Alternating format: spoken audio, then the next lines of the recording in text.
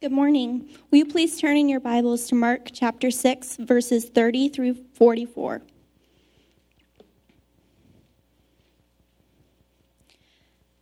The apostles returned to Jesus and told him all that they had done and taught. He said to them, "Come away by yourselves to a desolate place and rest a while." For while many were coming and going, they had no leisure to even eat. And they went away in the boat to a desolate place by themselves. Now many saw them going and recognized them, and they ran there on foot from all the towns and got there ahead of them. When he went ashore, he saw a great crowd, and he had compassion on them, because they were like sheep without a shepherd. And he began to teach them many things. And when it grew late, his disciples came to him and said, "This is a desolate place, and the hour is now late. Send them away to go to the surrounding countryside and villages and buy themselves something to eat." But he answered them, "You give them something to eat." And they said to him, "Shall we go and buy 200 denarii worth of bread and give it to them to eat?" And he said to them, "How many loaves do you have? Go and see." And when they had found out, they said, 5 and 2 fish. Then he commanded them to sit in groups on the green grass. So they sat down in groups by hundreds and by 50s. And taking the loaves and the 2 fish, he looked up to heaven and said a blessing and broke the loaves and gave them to the disciples to set before the people. And he divided the 2 fish among them all. And they all ate and were satisfied. And they took up the 12 baskets full of broken pieces and of the fish, and those who ate the loaves were 5,000 men. Heavenly Father, we thank you for your great kindness, that you have made yourself known to us. Lord, this morning we confess, and we even see in our text, that you are the good shepherd. The church has a senior pastor, a chief shepherd, and his name is Jesus. And Lord, in your glorious leading, shepherding kindness, you have equipped those from among the church to be your under-shepherds. And Lord, I pray for this process of eldership, for James, for Joyce, for their family, for the discernment of the elders, but also for the discernment of the church partners here at Crosspoint Coast Pineda, that we would discern well in moving forward together. Lord, we are absolutely, moment by moment, not just in 2 weeks, but moment by moment and day by day, dependent upon you for the leadership of your church, that we would be provided for you by your grace and ongoing provision, by your Spirit and your word at work in the midst of the church. We thank you for these things. We pray expectantly for these things and with rejoicing. Thank you, Jesus. We pray this in your name. Give us ears to hear. Give us eyes to see, and faith to believe this morning. Amen. This morning we are in chapter 6 together. We're in this passage in Mark chapter 6, verse 30, as we continue our series on the road with Jesus. And this time maybe we're not on the road, we're out boating with Jesus. And a bunch of other people are on a desert pathway. And I want to begin this passage. Sometimes in preparation for a sermon, a pastor runs across an idea and is like, wow, that's a really interesting observation. And then we feel like, because we ran across the idea by reading a commentary or something, that now we need to figure out how to reword it and make it ours. But sometimes it's best to just admit it. I found it in a commentary, is really good. I'm going to read it to you. I think you'll find it profitable. This is James Edwards from his commentary, The Pillar Commentary, and it's been an incredibly helpful commentary along the way. I'm going to read an extended quote for you. It goes like this. Mark follows the account of Herod's banquet with a banquet of a very different sort. Some of you who were here when we spent our time in Herod's banquet last week, a brutal ceremony taking place there. A banquet of a very different sort. At this banquet, Jesus presides. It's held not in a fortress or a palace, but in an open air and rolling hills of Galilee. And the invitation is not restricted to important people. Unlike Herod's banquet, the primary purpose of which is to bolster his position with the crowds, Jesus' banquet is not provided to boost his standing with the crowds, but rather to minister to their needs, both perceived and otherwise. Jesus' compassion on the multitudes and the manner in which he satisfies their needs are a dramatic contrast to Herod's self-serving and deadly party. Jesus' banquet became even more renowned in the memory of the early church than Herod's banquet. It's the only miracle recorded in all four Gospels.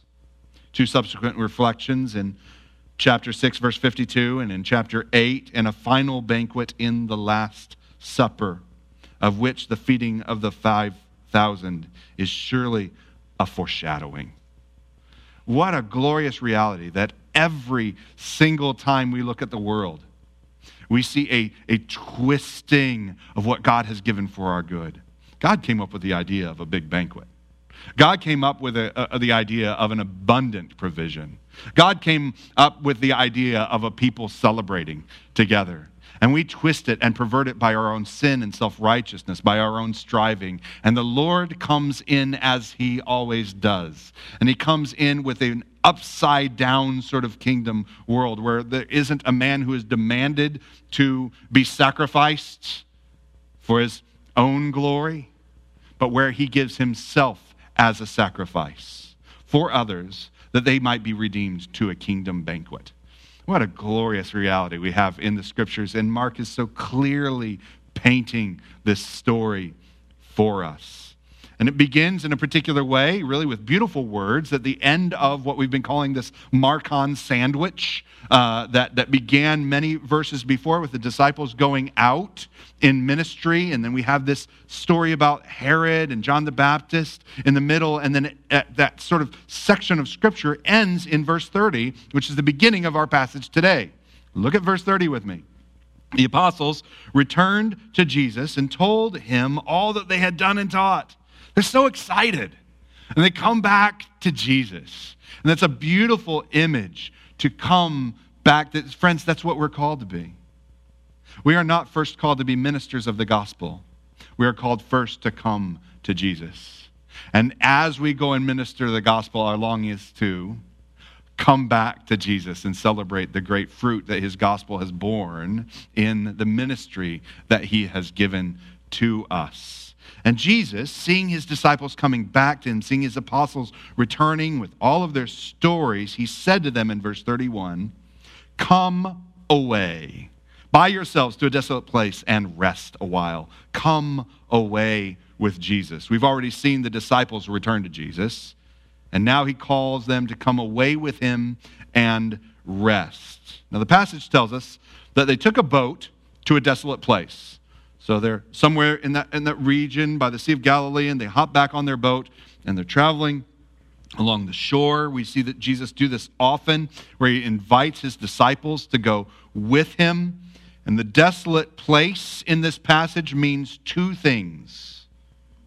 The desolate place in this passage is it is to go to a place, and to go to a desolate place is also means to go from a place. Okay? It means to go to a place to meet with the Lord. All right? Jesus is inviting them to go with him on his spiritual retreat. What a gracious story that disciples are brought into. This going to this place to meet with the Lord, to be refreshed in the presence of God by intentionally setting aside a space and a time that belongs to the Lord alone, to go to the place. It's not that there's some square footage on the planet that is in which the Lord is more present. It's not the point. They're not going to where the Lord is because the Lord wasn't with them, but rather they go with the Lord to meet with the Lord.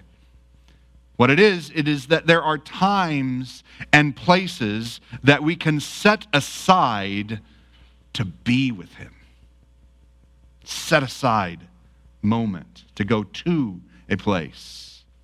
This is why a desolate place is also to go from a place. Not only to, but from. It is to physically step aside from the places in life that demand our attention. You know what I'm talking about. You know that there are certain rooms that you walk into, and if you walk into that room, there's something in that room that will demand your attention, right? Honestly, more and more these days, it's less of a room, and it's more of a thing that's demanding my attention because it says it's been 8 minutes so far. I better keep moving. Do you see what I mean? We have places where we go, and it demands our attention. And to go to a desolate place isn't to just go to somewhere, but to say, you know what? There's somewhere I can't be right now. I need to leave behind something that would call for my attention, because in this moment, the desolate place is a place where the Lord would have my attention. It's not that he's not with me. It's that I'm divided. You see, I'm human. I can't know all things and think all things, and for me, a year is as a day, as 1,000 years is as a day, and a day is as 1,000 years. I live moment by moment, and I've got divided attention. And so I will go and be with the Lord. In a desolate place, there's no crowd, there's no work, and there's no entertainments. It's the removal of demands and distractions. Jesus is calling them to a desolate place as a removal from demands and distractions. I hope that those of you who are reading that book, Gentle and Lowly, some of you are already thinking of that as we're working our way through this text, that are reading that book, Gentle and Lonely, with us in community groups, hear the words of Jesus in the echo of Jesus' invitation to the disciples. Matthew 11. Take my yoke upon you and learn from me. For I am gentle and lowly in heart, and you will find rest for your souls. For my yoke is easy and my burden is light. He is calling them to put the yoke of attention to the Lord upon them in a desolate place. The desolate place will become increasingly an important role in our passage, not only for understanding the context where this event takes place, but also for understanding the meaning of the event itself. Hold on to that. We'll see that the crowds, they ran to meet him in this desolate place. Look at verse 30 with me. Now, many saw them going and recognized them, and they ran there on foot from all the towns and got there ahead of them. Man, this is a passionate crowd of thousands that people can get in a boat, make their way along the shore, but people recognize them. And with no preparation, they've got to keep inside of the boat. They ran and beat Jesus to where he was taking his disciples to a desolate place. Jesus and his disciples went to find rest, right? And it's not the disciples were running from ministry. It's that Jesus was calling them to go and rest with him. But the crowd followed. Oh boy. Anyone who has ever been in leadership responsibility, particularly in ministry, has at least a glimpse of an understanding of the meaning of this passage. Friends, there is a discernment and dependence that is needed in moments like these. You go to rest because you know that you have had a divided attention in the places where you've been recently. And you know that you need a special attention, that you need to meet the Lord in a desert place. And the phone rings. You're like, no, I muted that. And the door knocks. Right? News comes, and you're needed.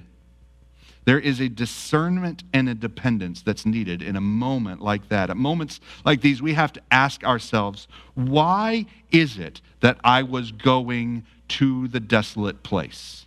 Because, friends, there is some cultural phrases that work their way into what we might call Sabbath rhythms that are worldly words. Why did we go to the desolate place to begin with? Was it because I needed some me time? And you time is invading my me time? Friends, me time isn't a particularly biblical Sabbath rhythm. Is the business in our going off to be with the Lord to be with me? No. Or Was it because I wanted to go to be with the Lord in dependence upon him? Isn't that what we are going to?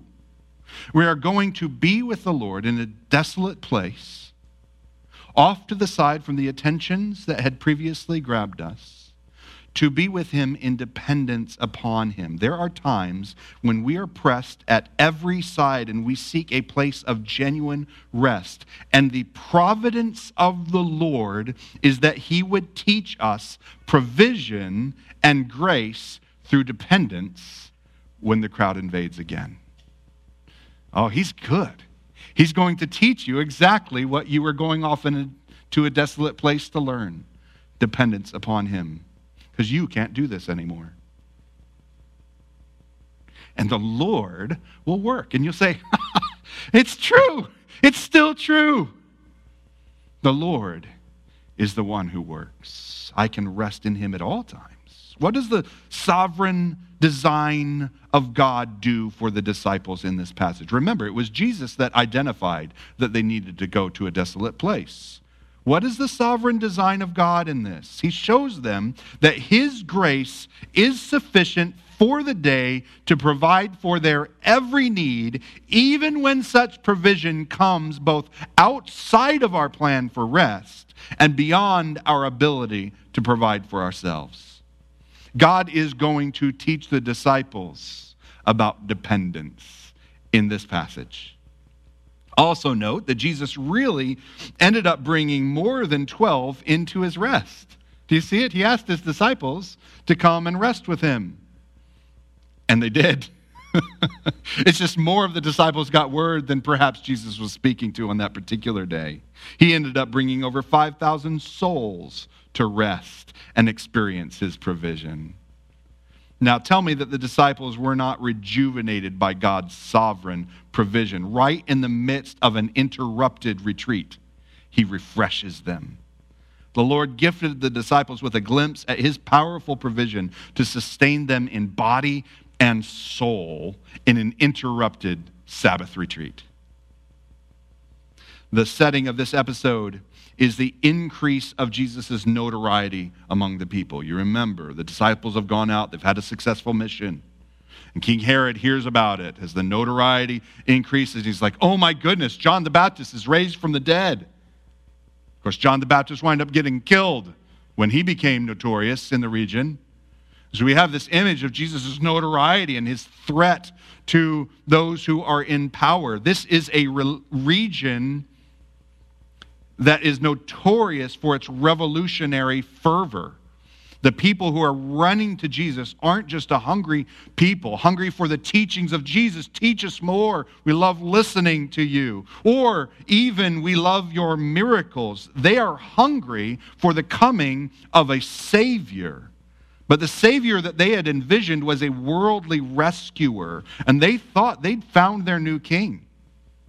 They thought that they were going out to follow a great and powerful leader, the sort of leader that could lead at least 5,000, if not a whole nation. Listen to the account of John. In John chapter 6, verse 15, it says this, perceiving then that they were about to come and take him by force to make him king, Jesus withdrew again to the mountain by himself. That's the circumstance that this story is. This isn't just a humble crowd listening to the teaching of Jesus. This is a mighty force looking for a king. At the end of the passage, it says that those who ate were 5,000 men. The word that is used is not a generic term for people in this case. It explicitly indicates mature, grown men.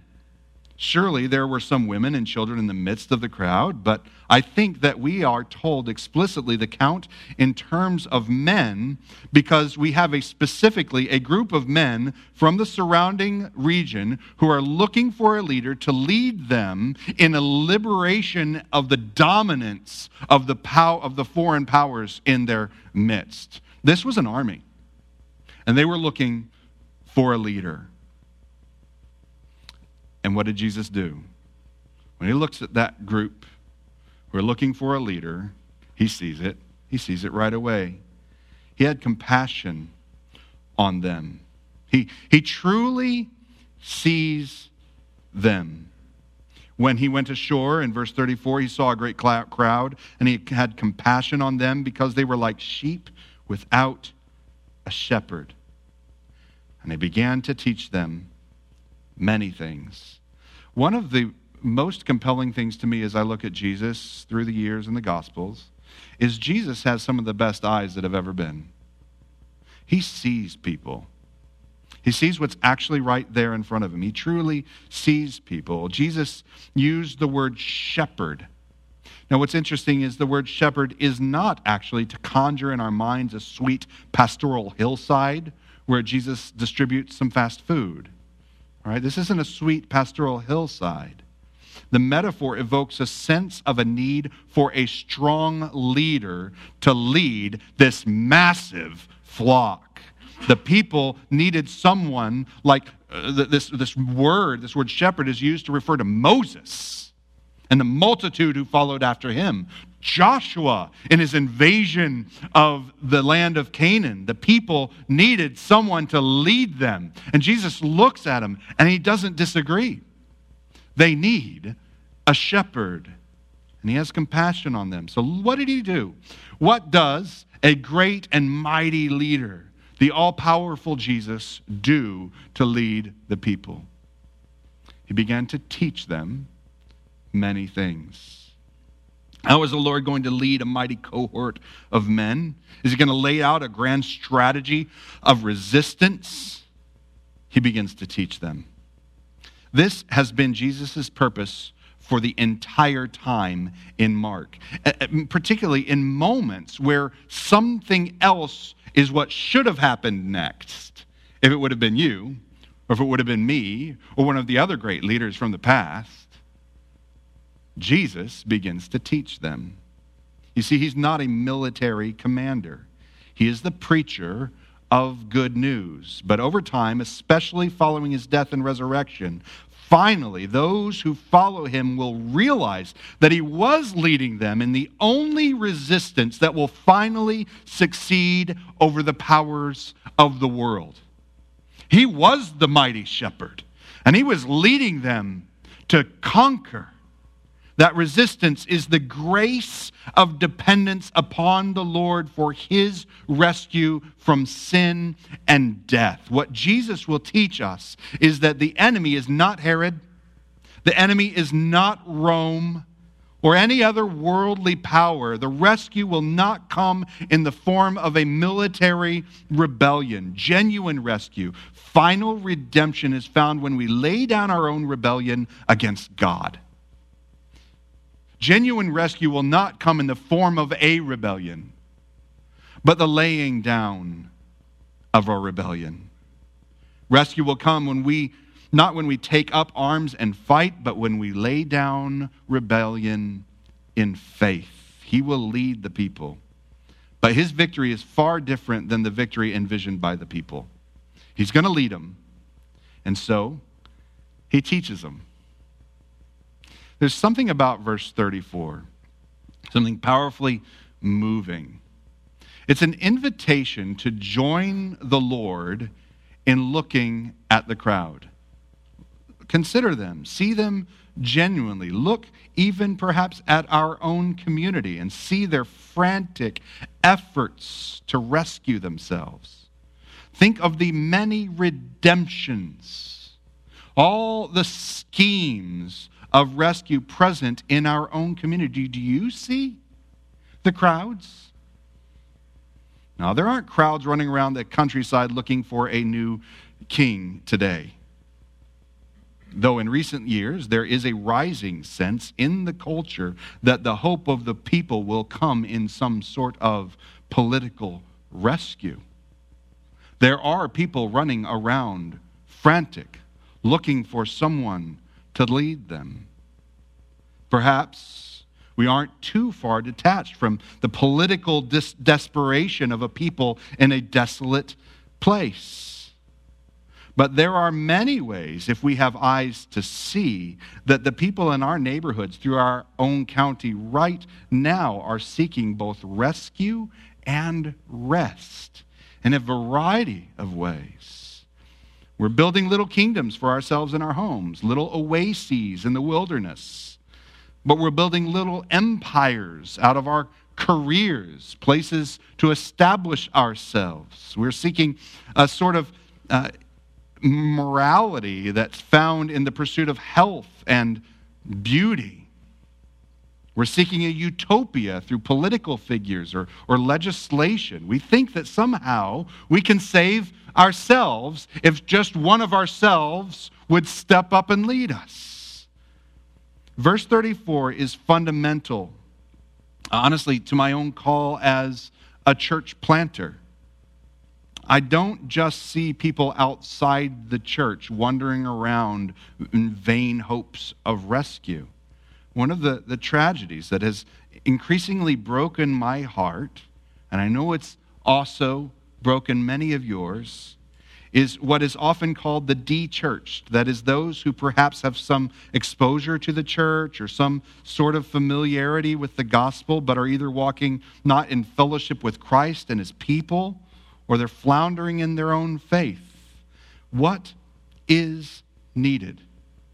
A new, great, strategic, and relevant church? Or is what we need is the same thing that was needed on this day, for someone to sit and teach them. Now, I don't have anything. I've known for a long time, I ain't got nothing. But we have the Word. We have the Word who taught. And so we can open it up and we can say, please leave your Bibles open, because we have the Word. And we can open it up and we can pay attention so that many might hear and receive and follow after the leader in faith. Listen, Jesus alone is the Good Shepherd. He alone. He is the mighty, glorious, sovereign, redeeming leader of the people, and he is so according to his own grace. But in his gracious provision, he has given us shepherds, fellow disciples, whom he has called to feed the sheep. And the great news is he hasn't just given a recipe, he's given the food itself. And this is the call to eldership at Cross Point Coast, and it's really the call to all disciples to make disciples. That we have the food. Feed the sheep.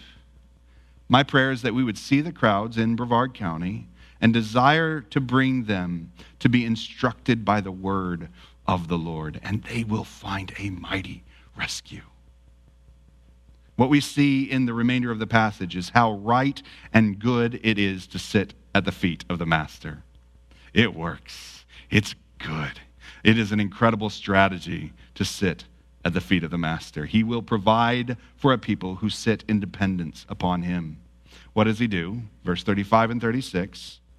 He gives them something to eat. It grew late. His disciples came to him and said, this is a desolate place and the hour is late. Send them away to go into the surrounding countryside and villages, buy themselves something to eat. But he answered them, you give them something to eat. Well, that was unexpected, right? They said to him, shall we go and buy 2 denarii worth of bread and give it to them to eat? And he said, how many loaves? Then he began to provide. It's late. Send them away, the disciples say. Now, before we get too down on the disciples, let's be honest. For one of the first times that we've seen them, they saw something other than themselves. They looked around and they saw a crowd and they said, they're hungry. Well, I'm glad. They also saw the people and they saw what they recognized as their need. They're hungry. They've watched Jesus and even experienced themselves. And now ministry has left them exhausted, even to the point that the passage said they didn't even have leisure to eat. And now he's looking at these people in a deserted place and they're saying they also don't have leisure to eat. They're learning from Jesus. That's just not sustainable for this crowd. Perhaps the disciples didn't want the crowd getting hangry. This is 5,000 angry, perhaps even militant men. Get these guys some food, they're saying. This could become a revolution just because they're hungry. Seriously, this is a large throng, and they have a newly adopted leader. You want to keep a group like that well fed. So verse 37, when Jesus says, give them something to eat, Jesus is always teaching his disciples. He's always teaching them. He's inviting them to trust him again. Jesus presents them with an impossible problem, even an impossible command. And then he solves the problem as they walk in faith in him. This is what Jesus does. There's not a command that God has not given to us that is impossible for sinners like you and me to fulfill. But then, as he commands us, he also provides the means, the grace, the transformation, the courage, and the strength to walk according to his command. It is no more possible that you and I would keep any one of the commands of Jesus than it is that the disciples would feed all these people on that day. Jesus presents them with an impossible problem, and then he presents to them dependence of faith. Friends, this is very much of the ministry that you and I experience. God presents his people with a problem, and then he calls us to participate with him in the revelation of how he would work in our midst. Presently, we feel this very strongly at Cross Point Coast. Really, we always have, but there are some moments where you can see it a little more clearly. How do we plant the gospel in multiple congregations throughout a county? We don't have a solution for that. But we believe that this is what the Lord has called us to, and we'll walk in dependence upon him. How do you provide for the financial needs of a church, particularly in the last year and a half that we have had? How do we leverage a facility like this that the Lord has given to us? I'm not sure. But here we are. Do we have faith in him? Will we follow after him? The Lord has clearly told us to give Brevard County something to eat. And he's given us compassion for the crowds. I don't know if many of you know this, but today's September 26th. Hopefully you might know that. 3 days ago was September 23rd, but what you may not know is that it was the 9-year anniversary of our first celebration service at Holiday Inn in Viera. And I'll tell you right now, just a couple people who are in this room were there. And I'll tell you, that group had been called to do something in this county that was as impossible as feed all the county. And the Lord has gone before us at every single moment with his provision. And he has had compassion not only upon us, but he has given us the joy of watching him have compassion upon Brevard County. This is so often the way that Jesus grows our faith. He puts us in a predicament in which the only next step that is available to us is to depend upon him. Functional dependence upon the Lord. And then as we walk in his way, he shows himself powerful, good, and trustworthy. And friends, that is a retreat for the soul. These disciples got something way better than a weekend away. They got the retreat of seeing the Lord work in their midst. And he works in their midst with a meal. Verse 39 says that he sat them down, commanded them to sit down in groups on the green grass. They sat down in groups by hundreds and fifties. I just can't get over how the details of this passage is actually telling a story that you would miss if you just looked at bread and some fish. The details in this passage, like this one. Listen to Exodus 18:25. Tell me if this is not something going on here. Moses chose able men of all Israel and made them heads over the people, chiefs of thousands, of hundreds, of fifties, and tens. The details: a desolate place, maybe something like a desert. The people seeking a leader in the wilderness. 12 disciples coming to represent the 12 tribes of Israel, coming out to their Redeemer in the wilderness. The Lord meeting them there with the provision of bread or manna in the wilderness. And now the organization of the people, like Jethro had instructed Moses. Who is Jesus? Jesus is the greater Moses. He is the Father's mediator, bringing about a miracle that is to point to a rescue, a redemption that can be found in the Lord alone. You see, the people sought one thing. They sought simple ease out of Egypt. But what the Lord knew is they need rescued from their sin, and they could only see it if they could see it in the commandments.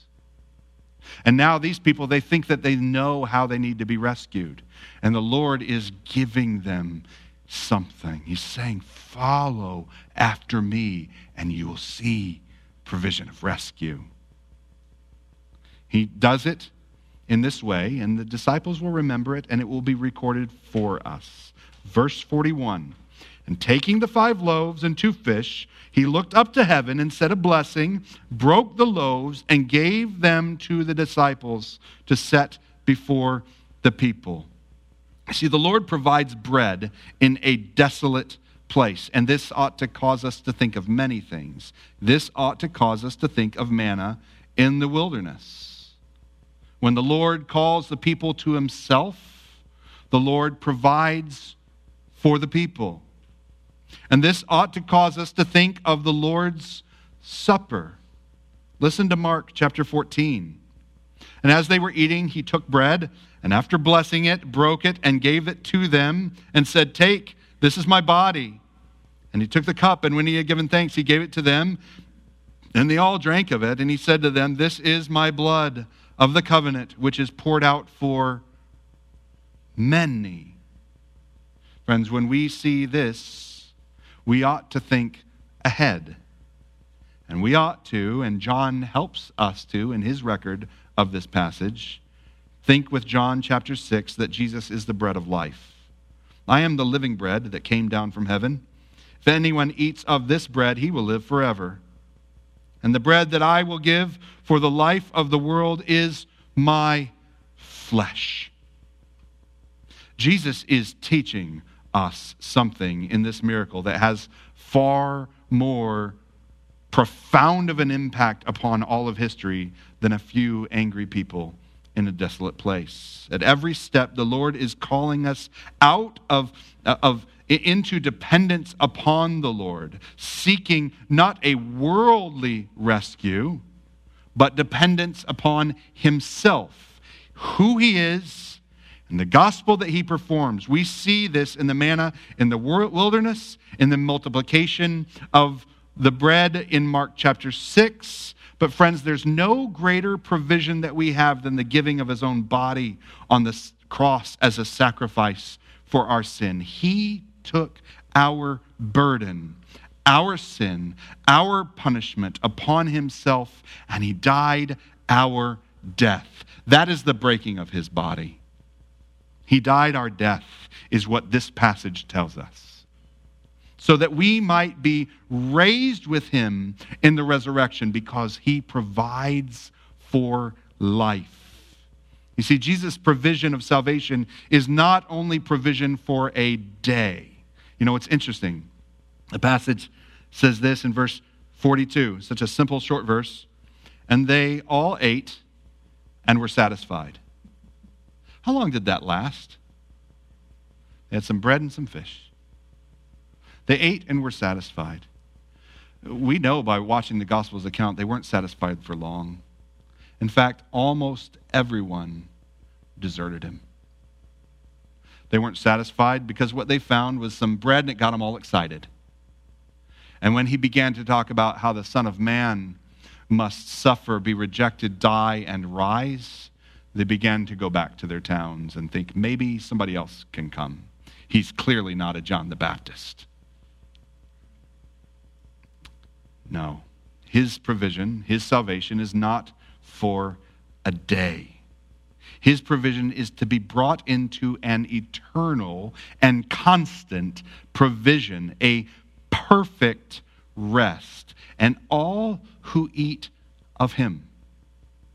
And friends, the only way to eat of Christ, to partake of his grace, is by faith. To confess that our need is not need for worldly rescue or a weekend away. That our need is a spiritual need of our rebellion against our God. That what we need is for our sin to be functionally forgiven through his sacrifice on the cross. Faith in Jesus Christ. And friends, which day does that go away?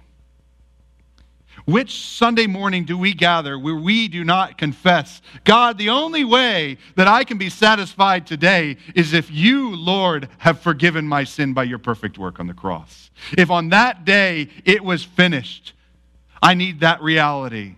September 26th, today.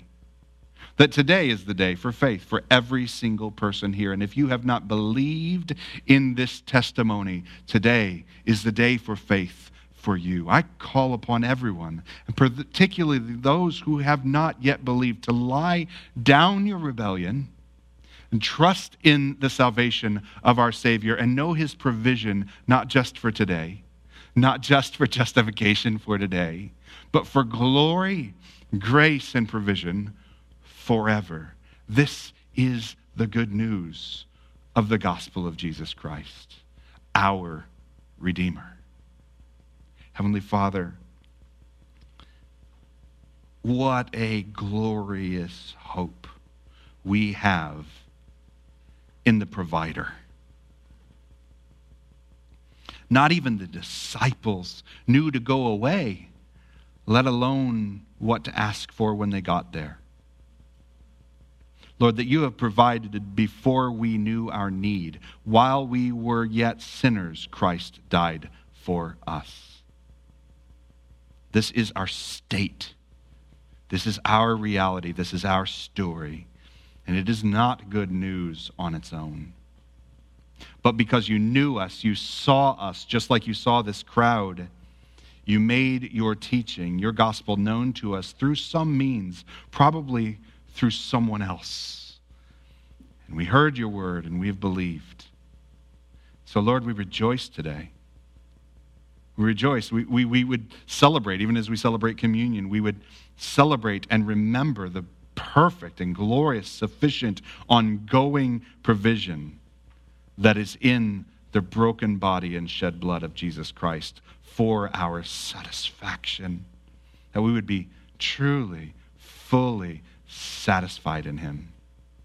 Thank you, Lord. We trust you for your work in every single one in this room, particularly for the one who has resisted, who has not believed. I pray that this morning they would lay down rebellion, cease hope in this world and in themselves, confess sin, and cry out to you for forgiveness and grace. Lord, we trust in you for this in the name of Jesus. Amen.